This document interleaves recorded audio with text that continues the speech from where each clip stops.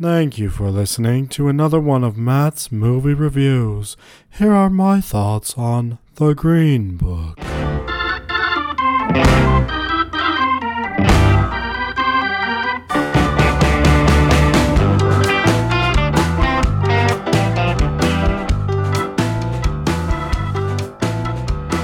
Well, that was my attempt at an NPR voice. You can be the judge. Yeah, like I said, this is the review of the movie The Green Book, and The Green Book takes place in 1960s United States, where racial inequality is still tolerated both in government and society as a whole, particularly in the South.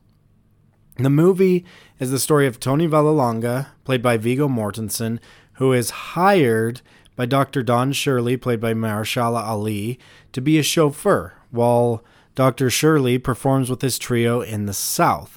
As you can imagine, that's a dangerous situation because Dr. Shirley is an African American. And the title of the film refers to a book that African American travelers or road trippers would use in the South as a reference to know where it was safe and accepted for them to stay or eat or what have you. And so that's what the title references for this book. And it's an interesting dynamic. You know, you get a lot of interesting situations arising from a white man chauffeuring a black man in the South in the 1960s. There are two main issues that I have with the film, and one of them is kind of an issue, it's kind of not. The first one is that it's just that it's formulaic. You've seen the trailer, you've seen the movie. It's not quite as bad as the dog trailer that was before the showing of The Green Book. I mean, that just looked horrible. You really saw every single plot point in that movie. And this doesn't go that far. But it is predictable from beginning to end. But I don't even care. I honestly don't. The journey is so great. The journey of watching this film is the treat. It's the formula that works. You have two great A-list actors playing perfectly off of each other's performances. And I do say formulaic, but part of that formula at least includes some surprising reveals along the way. My wife also mentioned that she was listening to NPR. She heard that there were some things that might not have been entirely accurate, like the fried chicken incident that you see in the trailer. Of course he's tried fried chicken before. Of course, you know, the historicity isn't going to be perfect, but it is at least, I think, supplemented by Vallelonga's, the main character's son, chiming in for the writing and the production of the movie. It does, for that reason, I think, feel historically pretty accurate, especially compared to a lot of biopics.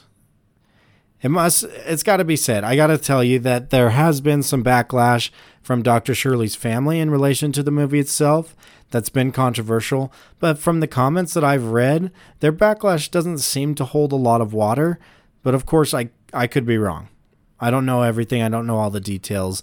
The director, Peter Farrelly, does a great job. You may know him from such things as Much Ado, or There's Something About Mary and Dumb and Dumber. This may be his first directorial work in a drama or a dramatic feature, which I think is interesting because he does a great job. He did a great job with the pacing of the movie, the production design of the movie. You really feel like it's the 60s. I feel like it's beautiful. It's a well-constructed film, and I think he does a great job with his first dramatic movie. It can be said that Peter Farrelly made exactly the movie that a studio would want him to make, no more, no less. And I think that's a compliment. And at least in some degree, but he did a good job. He really did. It's a fine movie. The two main actors are well matched. The chemistry is so good between the two. At least the chemistry is there when it's supposed to be, and it's not when it shouldn't be there. You feel for each of the characters in the situation that they're individually in and together that they're in. And they really, without these two actors, I don't know where this movie would be. It would still look nice. It would still be a fine movie. But man, these two really knocked it out of the park. I wouldn't be surprised to see either of them come up for Best Actor or Best Supporting Actor. They're both kind of lead roles here, so I don't know which one is technically the lead. I'm guessing Viggo just because it's told more from his perspective. And I wouldn't be surprised to see them come up for Oscar nomination. Whether or not that equates to a win, that's another story altogether. But an Oscar nomination, I wouldn't be too surprised. And for the movie as a whole for Best Picture. But again, I'm not holding my breath for a win there. The story, although it's told in the past, in a time that has thankfully evolved to something better, at least better than it was, the civil rights issues therein are still relevant today, including those about race and gender, sexual orientation, etc. It's still a relevant film, and anyone who says otherwise probably lives in a bubble and isn't aware of what's going on around them. And I think it's important for us to see movies like this because it opens our horizons. It gives us empathy. It provides new perspective. The movie is targeted toward an older audience. I'm not sure exactly why that is. I just know that the average age as I was looking around in the theater, it was probably about 60. And I don't know, maybe that just appeals to that crowd because it was kind of the children right at this time period, or they, I guess, are more in touch with that time period than perhaps younger audiences are. But I think everyone should go see this movie. As far as being appropriate for younger kids, I would say PG-13 is a good rating for it. If you feel like your kids are mature enough to handle this, there is some language in it. There are some adult themes that you need to be aware of, I guess, before you take a kid or someone that's younger in age.